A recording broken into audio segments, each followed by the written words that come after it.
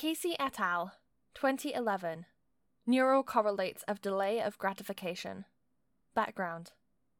Delay of gratification can be defined as the process through which a person resists the temptation of an immediate reward in favor of a larger or more permanent reward later on. A growing body of research has investigated delay of gratification and how it applies and manifests in other areas of a person's life. For example, it has been linked with higher levels of academic success, better mental and physical health, social skills, and more. Specifically, previous research has showed that children's performance on a delay of gratification task can have a high level of predictive validity for their later performance on a go-no-go task. This type of task involves participants being asked to respond in a particular way to certain types of stimulus that is presented to them. For example, a test on a computer where participants have to click their mouse when a happy face appears and not click when a non-smiling face appears. The reason researchers might use a test like this to measure the delay of gratification is because previous studies that used fMRI scanners have shown that people's brains usually show activity in areas associated with gratification during a go-no-go task. Specifically, this brain activity occurs when the participant clicks or presses a button during the task, and it is delayed when they don't click. So it's a useful way to measure what happens in the brain when delay of gratification occurs. Aim. The researchers in Casey et al. Wanted to investigate whether delay of gratification in children would predict the ability to control impulses and sensitivity to alluring or social cues at both the neural and behavioral level when the participant reached adulthood. Sample. The participants in the study initially consisted of 117 children, aged 4 years old, from a nursery school in Stanford, California. Of those original participants, 59 of them were then studied again in their 40s, taking part in the first of Casey's experiments. A further 26 were then studied in the second experiment. Methodology. The study by Casey et al. Was longitudinal, conducted over several years with the same group of participants. The study was also a quasi-experiment, since the independent variables were naturally occurring. Participants were categorized into either high delay or low delaying groups, depending on their performance in a delay of gratification task, which was conducted before the main experiments. The dependent variable was the participants' performance on the go-no-go task, where their reaction times and number of correct and incorrect responses were measured. Their brain activity was also measured during the go-no-go task using an fMRI scanner. Procedure. In the first experiment, 59 participants took part in a go-no-go task. They were categorized as either high delayers or low delayers based on the delay of gratification task they had completed when they were children. 32 of the participants were classed as high delayers, and 27 were classed as low delayers. The participants were instructed to complete two versions of a go-no-go task, a cool version of the task and a hot version of the task. Both versions were completed at the participants' homes via a laptop that was sent to them. In the cool version of the task, the participants had to look at the computer screen while individual images of male and female faces were presented. One of the sexes was allocated as the go stimulus, or target, to which the participants were instructed to press a button if they saw them, and the other sex was allocated as the no-go stimulus, or non-target, which they were instructed to withhold a button press. The hot version of the task was identical to the cool version, except that fearful and happy facial expressions served as the go or no-go stimuli instead of male and female. Before the start of each session, a screen would appear before the test to notify the participants which stimulus would be allocated as their target stimulus. The participants were also instructed to respond to the go stimuli as quickly and accurately as possible during the test. Each face was presented for 500 milliseconds, followed by an interval of 1 second before the next stimulus appeared.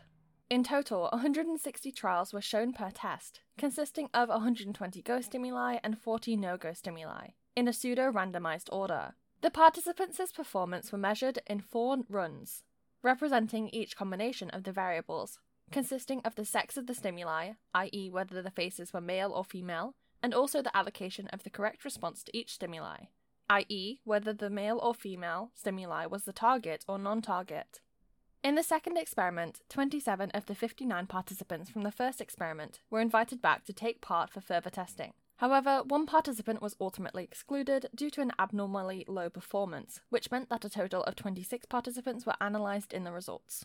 The second experiment used an fMRI scanner to measure the participants' brain activity while they completed a hot version of the go-no-go task. There were slight differences with this task compared to the hot go-no-go task from the first experiment.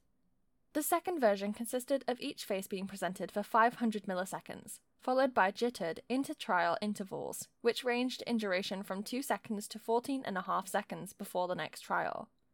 A total of 48 trials were shown during each run, with 35 go stimuli and 13 no-go stimuli presented in a pseudo-random order.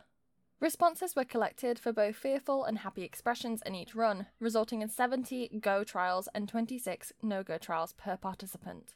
From the results gathered by the fMRI scanner, the researchers anticipated that low delayers would show diminished brain activity in their right prefrontal cortex and amplified brain activity in their ventral striatum when compared with the high delayer participants. Results. The findings from Experiment 1 showed no significant difference in reaction times for both the go and no-go tasks between low delaying participants and high delaying participants. Similarly, when comparing accuracy on the go trials in both the cool and hot tasks, both the low delayers and high delayers displayed no significant differences. However, the level of accuracy for the no-go trials was more varied, with low delay participants making more errors than high delay participants. Also, when directly comparing performance in the cool and hot tasks, it was found that both low and high delayers performed comparably on the cool task. However, on the hot task, the low delayers performed worse relative to the cool trials, whereas high delayers performed the same on both cool and hot tasks. Therefore, overall, the go-no-go task only produced differences in performance between the two delay groups when they were both in the hot condition, when the stimuli were happy faces and fearful faces. As with Experiment 1, the second experiment showed that there was no significant difference in reaction times, and overall accuracy for go trials in the hot task were high. However, again, there was a more varied performance in the no-go trials in the hot task, with the 12.4% of all responses being wrong. A comparison of the low and high delayers' performance in the no-go trials of the hot task were consistent with the results from the first experiment, with low delayers making more errors than high delayers. The results from the fMRI scanner identified the regions of the brain associated with delay of gratification. The right prefrontal cortex was involved in accurately withholding a button press, i.e. delaying gratification. It was found that low delayers had a diminished level of activity in their right prefrontal cortex when they correctly responded to no-go trials relative to go trials, compared to high delayers who had more activity. In addition, the ventral striatum, which is associated with the feeling of reward, showed a significant difference in activity between low and high delayers, with an elevated level of activity for low delayers during a no-go trial, when the stimuli was a happy face, compared to high delayers who had less activity. Conclusions. Experiment 1 had shown that the go-no-go tasks only produced differences between the high and low delaying groups of participants during the hot versions of the tasks, with low delaying participants performing worse. Based on this, the researchers concluded that the individuals who had more difficulty in delaying gratification when they were younger found it more difficult to suppress their response to emotional cues, i.e. the happy faces that were shown in the hot task, compared to high delaying individuals. Similarly, for the second experiment, the researchers found that high delaying participants showed more activity in their right prefrontal cortex, an area associated with control, during the go-no-go task, compared to the low delaying participants. The opposite was true for the ventral striatum, an area associated with the feeling of reward, with low delayers showing more activity than high delayers. This reinforced the researchers' overall conclusion that resistance to temptation, as measured by the initial delay of gratification task when the participants were children, was a relatively stable and reliable predictor of their neural structure later in life, in relation to motivational and control processes. Evaluations. The study was a quasi-experiment, which meant that the independent variables were not manipulated, meaning the experiment was more ecologically valid, which also in turn made the results more generalizable. One possible disadvantage of this, however, is that it made it difficult to infer cause and effect, since there was a lower level of control over other variables. The study was longitudinal, taking place over 4 decades from when the participants were 4 years old to their mid-40s. A strength of this is that the researchers were able to analyze the relationship between delay of gratification when the participants were young, with the performance on go-no-go tasks by the same participants in the future, enabling researchers to make informed and useful conclusions about correlations between adult neural structure and delay of gratification. These conclusions were also backed up by empirical quantitative data in the form of analysis by an fMRI scanner in the second experiment. These enabled comparisons of the participants' brain activity to be made. It also made the research more reliable and easier to replicate, since the data was obtained in highly controlled conditions.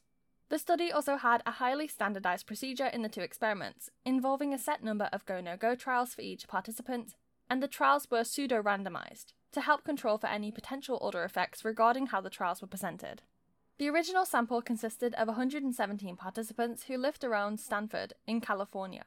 Although the sample was relatively easy to recruit, it did mean that the results were relatively ethnocentric, which means that we should be careful about generalizing the study's results from people from other countries and sociocultural backgrounds.